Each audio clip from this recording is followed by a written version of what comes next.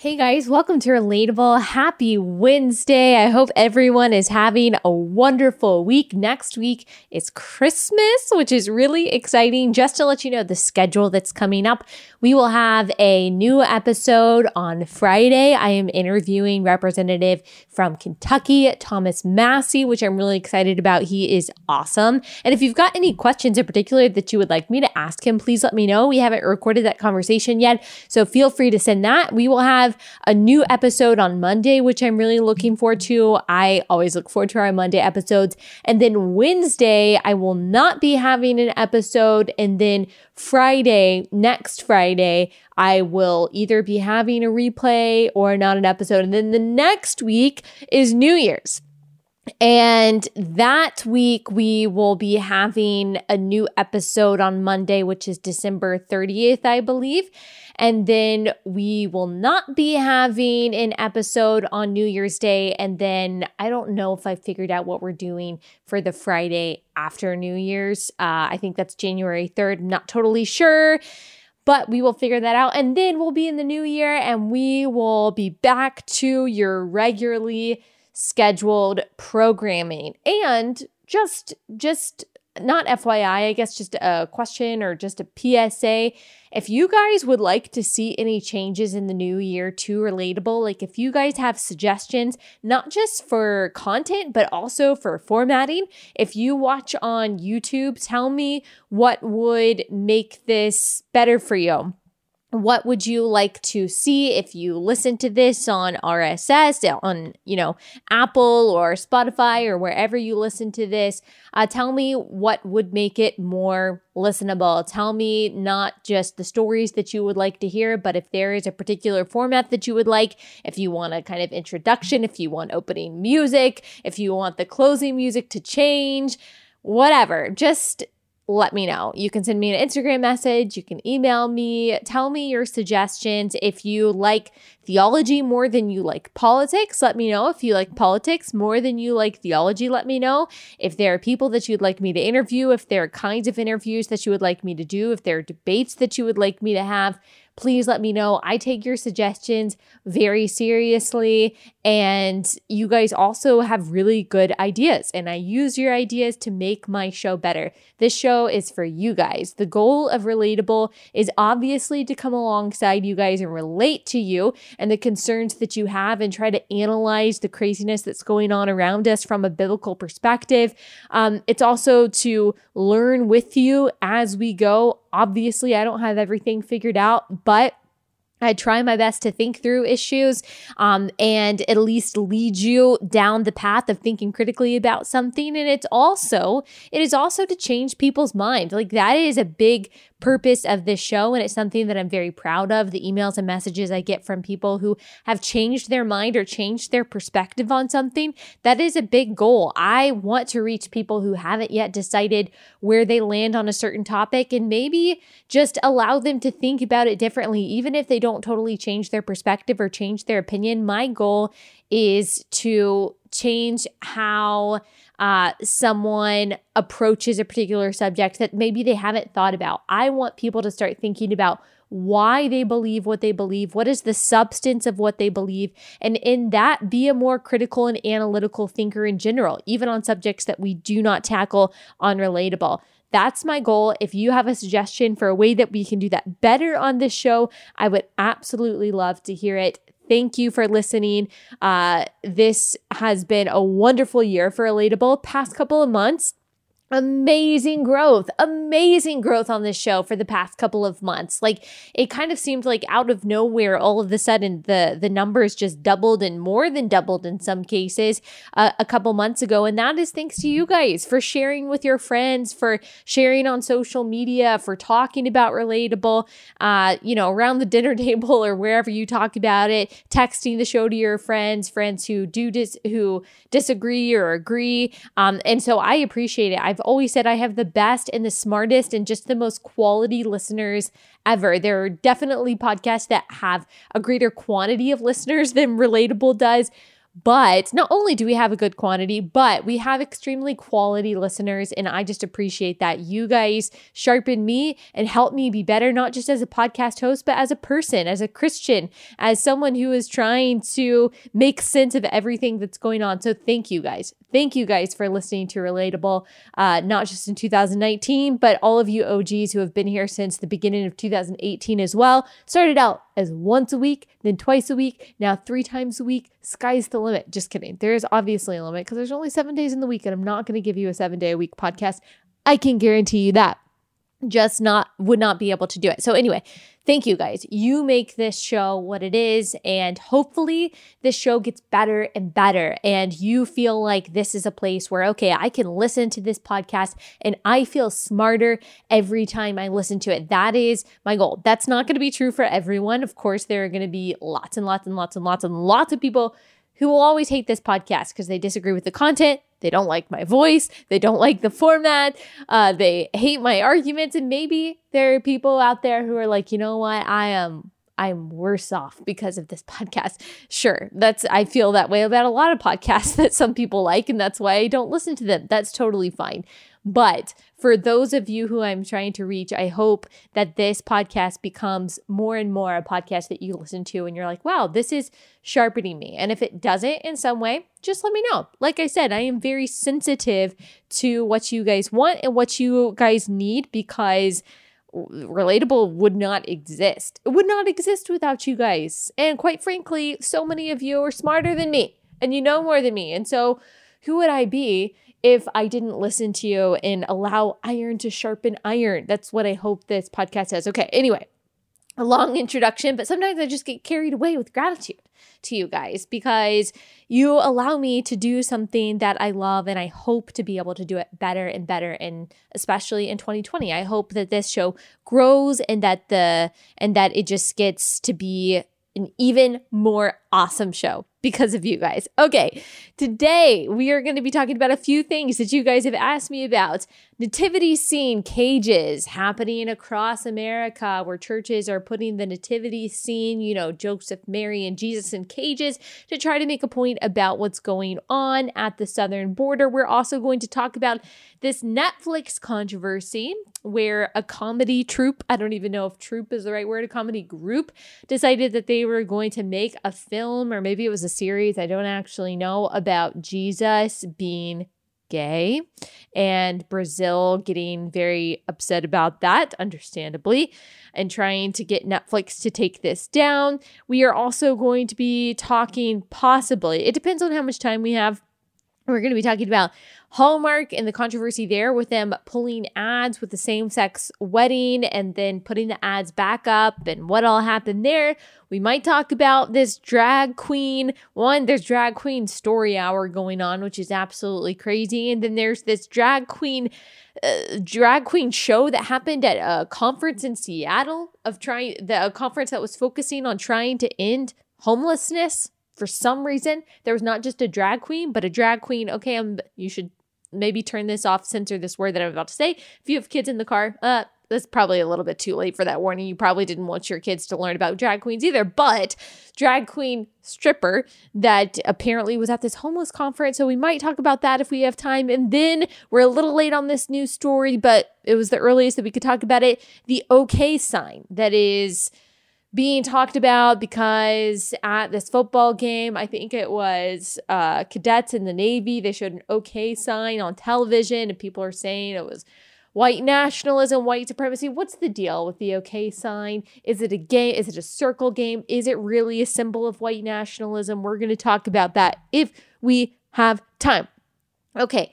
I want to get into this. I want to get into the nativity scene thing first. And it kind of is going to flow into other subjects that I want to talk about. So we might spend a good amount of time on this particular topic. So according to USA Today, churches across the country are using Christmas nativity scenes to make political statements and protests, from putting the Holy Family in cages in a nod to the southern border crisis to depicting animals in the manger underwater and a creeping tide about to overtake Jesus, Mary, and Joseph in a nod to climate change. My goodness, this just makes me want to cry. Makes me want to cry for so many reasons. The politicization of Jesus grinds my gears because it is blasphemous. It makes Jesus much smaller than he actually is. He is the Word made flesh. He is the Son of God. He is our mighty counselor, Prince of Peace. He is Emmanuel, God with us. He is the Messiah. He is our sacrifice. He is King of Kings, Lord of Lords. And to make him a symbol of your immigration stance or, gosh, your climate change stance is not only blasphemous, but it is a fundamental misunderstanding of what the Bible has to say about these political topics. And we're going to get into that. But let me just make a note on climate change, since we're not so much going to focus on that point. I've talked about this before, that yes, we should, as image bearers, as human beings to whom God has given authority to steward the earth and to take care of animals, we should care about the environment. We should treat the earth well. We should treat animals well. I don't think that that excludes eating animals. Of course, I've talked about that a couple of weeks ago. I talked about veganism from a biblical perspective. I think the title of the episode was "We're Too Obsessed with Our Pets." Talked about veganism and all of that from a biblical perspective. But this idea that climate change is going to end the world, that climate change is going to be the thing that dooms humanity, is not biblical. We know how the world is going to end. We know how time is going to end. You should read Revelation. That's how it's going to end. We don't have to worry about whether or not climate change is going to be the end of the universe. And if that is how, which it's not, but if that was how God intended to bring about the end of time as we know it, there would be nothing that we could do to stop it. So it is not a Christian perspective to say that climate change is going to be the end of the world. Read the Bible. We know what the so-called end of the world is going to look like. Now, there are some eschatological disagreements about that, but we can read the Bible to know what that's going to look like. It ain't climate change. So again, I've said this before, I know this is a little bit controversial.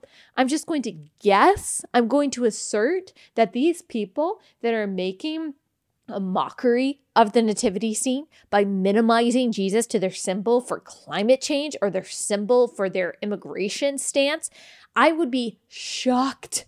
I'd be shocked. Maybe so. I would love to be proved wrong on this. I'd be shocked if these people also believe that Jesus is the only way, the only truth, and the only life. I'd be shocked if these people could tell me what the gospel of salvation is, what actually qualifies as salvation according to the Bible. I'd be shocked if these people believe that the Bible is the inerrant word of God. I would be shocked because these kind of views typically go hand in hand. The liberalization of theology to the point to where you're basically an agnostic with the Christian name on it, that there are many ways to God, and also liberal politics. They don't always go hand in hand, but they very often go hand in hand. And using Jesus as this figure of leftist politics typically aligns with leftist theology, to where you really believe that Jesus is only a symbol of your politics rather than the way, the truth, and the life. So that's just going to be my very educated guess. So this idea that Jesus represents the illegal immigrants that are at the border, or they would probably say, the left would probably say, the asylum seekers. Is there any truth to this? Is there anything that maybe we as conservatives should stand back and say, okay, that's making a legitimate point. Yes, okay, that evokes compassion or whatever. Is there a message that we should be receiving from this? AOC and other leftists have used the story of Jesus in the past to make this political point. There are some problems with this. AOC has said that Jesus and his family were refugees. Therefore, because of that, I guess the argument is that we should be accepting refugees because Jesus represents this subset of the least of these. Well, there's a problem with this assertion, which no doubt we are going to see this year, that Jesus was a refugee. What they're really trying to say, what the left is really trying to say, is that You would, if Jesus were alive today, and if he were at the southern border, conservatives would be putting him in a cage. And of course, Jesus does say, whatever you have done for the least of these, you have done unto me. Let's talk about what the problem is, though, with this assertion that AOC and other Democrats have made. Number one, Jesus was not a refugee in the same way that refugees at our southern border are refugees. So yes, he was obviously fleeing violence. So in that way, I do think that we should concede that in some way he was a refugee in that he was seeking refuge. But Bethlehem is not a different country, is not outside of Egypt in the same way that Mexico is outside of the United States. It's somewhat, not exactly, but somewhat of the equivalent of going from one state to another in the United States. Not exactly, but close. Yes, he was fleeing violence, but it wasn't that he was trying to seek refuge in an entirely different country. He was not a refuge in the same way that refugees at our border are refugees. And also, not everyone at our southern border is a refugee. Not everyone at the southern border is claiming asylum. The left wants us to believe that because these people are coming from worse places than the United States, that they are all refugees, that they are all asylum seekers. Well, no, everyone who comes to America, no matter where you are coming from, is coming for a better life than the one that they have at home.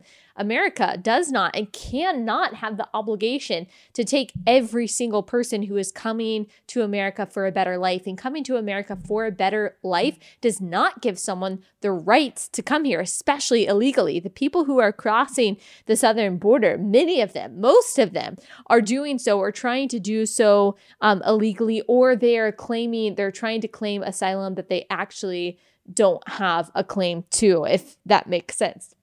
So that is point number two. Not everyone showing up at the southern border right now is a refugee. Number three, the cages that are being represented at these churches are or were an Obama era invention. And the funny thing is, as far as I know, these cages that are popping up at churches to make a point about what's going on at the southern border, these are new. They have popped up only in the Trump administration, although these cages have existed long before Trump took office. And so is this really about caring for the people at the border, or is it making a political statement against Republicans and against Donald Trump? In which case, this is not about empathy at all. This is, again, just making your political point. Number four, even if Jesus were a refugee in the same way the people at the border are refugees, and even if everyone at the border were a refugee, the United States already accepts millions of refugees and immigrants every year. This is from weforum.org. Until 2017, the U.S. resettled more refugees each year than the rest of the world's countries combined. Since 1980, the U.S. has resettled millions more refugees than other countries, a total of about 3 million. The next two countries, Canada and Australia, have resettled fewer than 1 million each over the same period. So the United States accepts more immigrants than any other country in the world every year by far. By far. According to Pew Research, 1/5 of all international migrants live in the United States. 1/5 of all international migrants, the millions of them, live in the United States. Why do they come here? Why aren't they flocking to other countries? Because the United States is still the land of opportunity, the land of liberty, the land of justice, the land of compassion, even with all of our flaws, despite what the left would have us believe. And so the point that AOC and these churches are making is that America is such an unjust country. They're such a bad country that we are running concentration camps at the border. Do you think it makes sense that we would have 1/5 of all of the world's migrants? We would have millions of people flocking to our countries, both legally and illegally, every day, if we were really the country of injustice, if we were really the country of racism, if we were really the country of concentration camps? Absolutely not. America is still the land of opportunity. It is the land of privilege. It is the land of liberty and justice. This anti-Westernism, anti-Americanism has become vogue, especially among the squad in the House of Representatives. But if their characterization of America as this deeply racist, unjust, economically disparate place were true, if that were true, surely people would be fleeing elsewhere, but they're not, at least not as much as they are fleeing here. Have the people who are saying, have the people at these churches, have AOC and other people who claim that America is this horribly unjust place. And again, that doesn't mean that we don't have flaws, because we do. But these people who believe that America is bad to its core, have they maybe considered that people are fleeing here because of our capitalism, because of our healthcare, because of our justice system, because of the compassion and inclusivity and welcoming nature of our people? Maybe that's why millions of people a year are showing up on our shores. Have they considered that maybe it's because America in its essence is actually good? Not that we don't do bad things or haven't done bad things. I surely believe that we do. We are murdering I think it's about 1 million babies every year in this country. Of course, America does bad things, but the reason why I'm not anti-American and why I don't think America is in its foundation bad, despite all of the bad things that I would agree we have done, is because of the goodness, of the soundness of our founding documents and the founding ideals. That is still what makes America good. That is still why people flee here every day.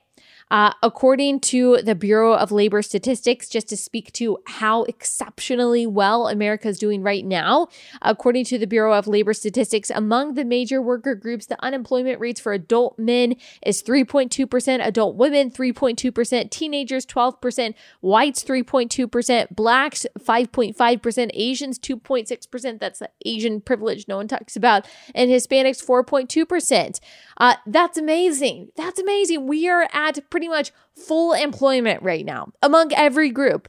Now, one more thing on the refugee stuff, the number of refugees, and this is where I'm going to kind of go away from, I would say, the traditional conservative thoughts on this. The number of refugees under the Trump administration has under the Trump administration has dropped dramatically in the past 2 years. According to Christianity Today in June 2019, the global refugee crisis hit a record high, while American acceptance of refugees hit a record low.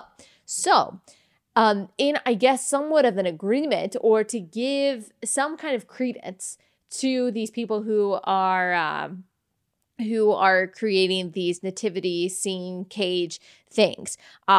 The refugees that we have accepted, including the Christian refugees that we have accepted in the United States under the Trump administration, has been cut drastically. There has been an 82% drop in the total number of refugees resettled in the United States from 2016 to 2019, and in particular, a 70% drop in persecuted Christians resettling here, despite the fact that the global refugee crisis and religious persecution is at an all-time high.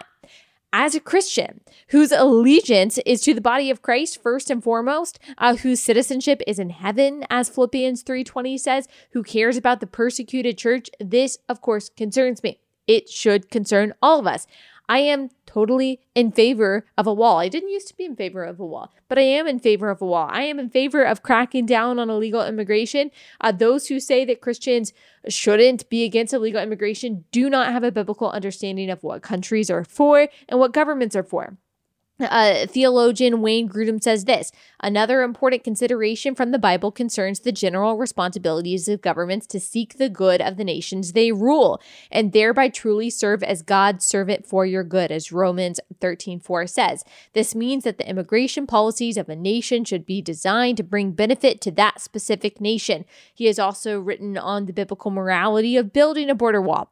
So, I am obviously against illegal immigration. At the same time, I am in favor of legally welcoming refugees, especially refugees that are fleeing religious persecution. To be honest, I don't know. If someone were to ask me, okay, well, what's the perfect number of refugees that America should be accepting every year in order for Christians like me to say, all right, that's good enough? I don't know. I don't know. I'm not pretending to know that particular number. But I am concerned. I am concerned that there seems to be a priority of drastically cutting the number of refugees that we allow to illegally seek protection in the United States. Remember, Christians, according to the U.S. Commission on International Religious Freedom, are the most persecuted religious group in the world. Today, in China, Christians, along with Muslims, are being imprisoned. They are being tortured. They are being killed for their faith. House churches in China are getting shut down. This Christmas, there will be Christians in China, North Korea, Syria, throughout Africa who will be celebrating the birth of their Savior in secret. Yes, they actually will be celebrating. Christmas is not just an American holiday. They will celebrate knowing their own lives, the lives of their families, the lives of their children, the lives of their babies are at risk as they worship. If there is one thing we pray for this Christmas, no matter where you stand on accepting a certain number of refugees, no matter where you stand on immigration, I think we can agree that one thing we should be praying for as Christians this Christmas is for our brothers and our sisters in Christ who are silently worshiping, who are quietly praying, who are secretly sharing the good news of Jesus with their neighbors, who are finding places of solitude in the woods where they can praise God for the gift of his son, the Messiah, Emmanuel, God with us. If you want to help these persecuted Christians, you can go to opendoorsusa.org. You can see the list of countries where people are most persecuted for their faiths, mostly by Islamic and communistic regimes. Let us thank God. Let us thank God here in America that we have the freedom to believe what we want to believe, to say what we want to say. For now, we still have the freedom to share the gospel, to gather in church without fear for our lives, that we live in a country where a church can display the nativity scene with a cage around it to make a political point that is supposed to be an indictment on the current people in charge, on the current administration. How amazing. I hope this is not lost on those churches who are making this kind of political display, that they are so privileged to live in a country where they can do that without fear of punishment. And look, I'm glad too. I might not like their protest. I might disagree with it wholeheartedly. I might think it's stupid, quite frankly, and blasphemous. But I am so thankful that we live in a country where they are free to do that. They're not going to get arrested for it. They're not going to get in trouble for it. They're not going to get censored in some way. That is free speech. That is the freest of speech. And I am glad that they are free to do that. I thank God that we live in a country where they can have that kind of protest. I can talk about that kind of protest and we can disagree without fearing that we are going to get thrown in prison. So while we pray, I want us to pray, obviously, for the persecuted Christians. I want us to thank God for the liberties that we have, that we should not take for granted, that we are able to criticize our government, that some people are even able to be blasphemous against Jesus Christ, that we don't have to fear punishment in doing that, and that we can talk about all of these things without worrying about whether or not we are going to not just be thrown into prison, but tortured and killed the way that they are in places like China. Speaking of free speech, I want to note also that one of the reasons why we should be so thankful that we still have free speech is because this is something that is slipping away. I just wanted to note something that German Chancellor Angela Merkel said recently. She said, "But freedom of expression has its limits. Those limits begin where hatred is spread. They begin where the dignity of other people is violated. The House will and must oppose extreme speech. Otherwise, our society will no longer be the free society that it was." Now, that is called doublethink. If you haven't read 1984, you should. So here we have Germany once again in history saying we need to limit certain speech because that is how we create a good society. That is how we make sure that people are truly free and truly safe. So when we hear things like that, we've already heard that kind of idea reflected here in the United States. I mean, we have people trying to shut down speech every day on college campuses because they don't like to hear what conservatives have to say. So we need to ask ourselves, who is already considered by the leftist cultural powers that be in this country to be hateful, to be extreme, to be radical, to be bigoted? Who does the left consider to be violating people's dignity? Christians. Christians, of course, we are the ones that are targeted by this kind of idea because we hold to a biblical ethic, which means that we believe in biblical morality, biblical marriage, biblical sexuality, biblical gender, which, by the way, all happen to lead to human flourishing. But that is beside the point for now. Christians' speech is the speech that will be targeted as extreme, that will be targeted as the speech that needs to be silenced for the good of the country, for the true freedom and the true well-being of everyone. So as we think about persecuted Christians this Christmas, we also need to consider the fact that our own rights and our own freedoms are at risk. So we pray and we also do everything we can to protect the speech that we have and to take advantage of the time that we have to have this speech, to be able to speak the truth in love as loudly, as boldly, and as consistently as possible while we still have the freedom to do so. We already see in California and in other states that they are trying to limit speech in particular ways by banning what they consider, quote, conversion therapy. Conversion therapy is, by the way, despite what people on the left want to tell you, conversion therapy is not like electroshocking someone to make them straight. Obviously, we would all oppose that. Conversion therapy is a therapist counseling someone against a same-sex attraction or against acting out on same-sex attraction or transgenderism, which, by the way, contrary to what a lot of people on the left think, there are a lot of people who may have feelings that they don't want or feelings that they don't want to act on. Why? Because maybe they're Christians and maybe they realize that even though they have a feeling or they have a temptation toward a certain lifestyle, it's not one that they want to pursue because they know that God's word compels them not to. You should listen to it. Might have been the second episode that I ever did.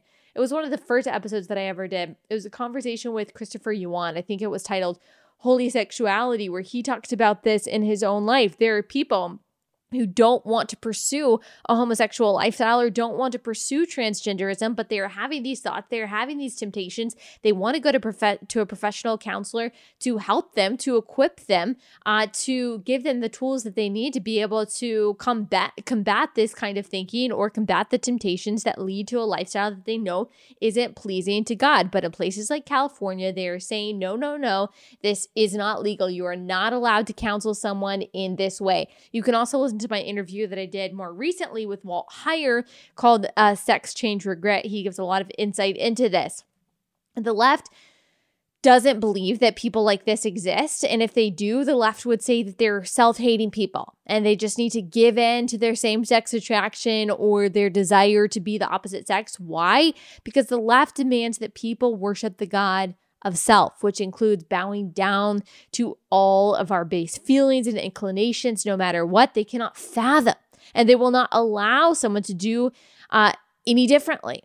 It is an affront to the religion of progressivism for someone to ascribe to an idea or subscribe to an idea and an ideal higher than it. Because many on the left generally do not see people as made in the image of God. They generally do not believe that God created the heavens and the earth and sexuality and marriage, and therefore that he has the authority to define these things. They assert that we are self-defining, and the only indication for our self-definitions are our feelings. And therefore, in the leftist mentality, any kind of counseling that says you are not your feelings, you are not your temptations, you are not your dysphoria, these things aren't your identity, therefore you are not obligated to affirm these things as the world tells you you must affirm them. Any kind of counseling that says that, they would not be against. That would be blasphemous to the God of self. So how we got on that subject was by talking about free speech and the free speech that we should be thankful for, the free speech that other people do not enjoy, that persecuted Christians do not enjoy, that true refugees do not enjoy. We got on the refugee conversation because we were talking about the nativity thing in the beginning and clarifying what that really means, especially in relation to the story of Jesus's birth. And now we are on free speech, something that is being assaulted in this country that we need to be fighting for and using and praying for protection of. And then we got on to the subject of conversion therapy as an example of an affront to free speech in this country. and why the left doesn't see free speech as absolute, because they see feelings as more important than that and as part of your identity. And Christians need to make sure that we can distinguish between our feelings and reality. Okay, speaking of all of that, we are going to, I think this is all we're going to have time to talk about. I do want to touch on this Hallmark thing. So craziness that happened. Craziness. The outrage culture is just crazy. It's just crazy. So Hallmark, I don't watch Hallmark movies. I'm sure a lot of you watch Hallmark movies, but I just don't. I don't know why. I just really never have. I think my mom does. I know a lot of people that do, but I don't really. Cute movies, romantic, whatever, especially Christmas time. So they were airing ads by, I think it was a company called Zola. I'm pretty sure that they plan weddings. And in the commercial, it was a lesbian couple at their ceremony, and they were kissing. And 1 Million Moms is a conservative group, and they got a petition. I don't know how many people actually signed the petition, that they sent to the head of Hallmark, and they said, look, we don't want to see this ad. Please pull the ads. Hallmark said, okay, we'll pull the ads, which kind of surprises me. But at the same time, it doesn't. Because who are the majority of people watching Hallmark? It's not leftist people. I guarantee you that their target demographic, their main demographic, are conservative moms, older conservative moms, probably baby boomer conservative moms. That I would guess that's the majority. Those are the majority of people that are watching Hallmark. So I'm sure Hallmark looked at that demographic and said, look, this is a huge part of our audience. And maybe Hallmark said, whether we like it or not, these are the values that these people have. And so, okay, we'll pull the ads. No big deal. I think it's totally within the rights of 1 Million Moms in any group to say, we don't want to see that. Take the ad down. And it's totally within their rights. And it makes sense for Hallmark to say, you know what? We're going to pull the ads. Well, the New York Times ran an article about this, which is just so funny. They obviously wanted to make a big deal of it and gin up outrage on the left to get the intended result of putting the ads back up, because the left does this all the time. The left targets advertisers, they target networks all the time to make sure that their message is being communicated and that their message wins, and that anyone who is not communicating their message is punished. Anyone who disagrees with them needs to be punished by the left taking their advertisers away. That is a tactic that the left employs all the time. And that, of course, is their right to do so. I don't agree with the reasons. Typically, I don't think ever of why they're doing it. But of course, yes, it is their right to do it. That's pretty much like the market at work. So then the left hears about it through the New York Times. They freak out. Of course, GLAAD freaks out and they say, how dare this group do this? And then pressures Hallmark on the other side. Ellen DeGeneres even tweeted about it. Like, why would you pull this ad? Homophobic, all this stuff. So Hallmark responds and says, okay, the ads are going back up and we're so sorry for making that mistake. So Hallmark is just caught in the middle of this outrage cycle, which is just so indicative of our times. I had a writer from the Washington Post ask, was it right for the conservative moms group to do this? Well, that's irrelevant. Was it right? Sure, it was right in the sense that they had the right to do it in the same way that a leftist group does. I'm not saying that anyone did anything wrong here in the sense that everyone had the right to do what they did, that the conservative moms group absolutely had the right to protest. Hallmark had the right to say yes or no. And then the left had their right to protest and make a fuss of it.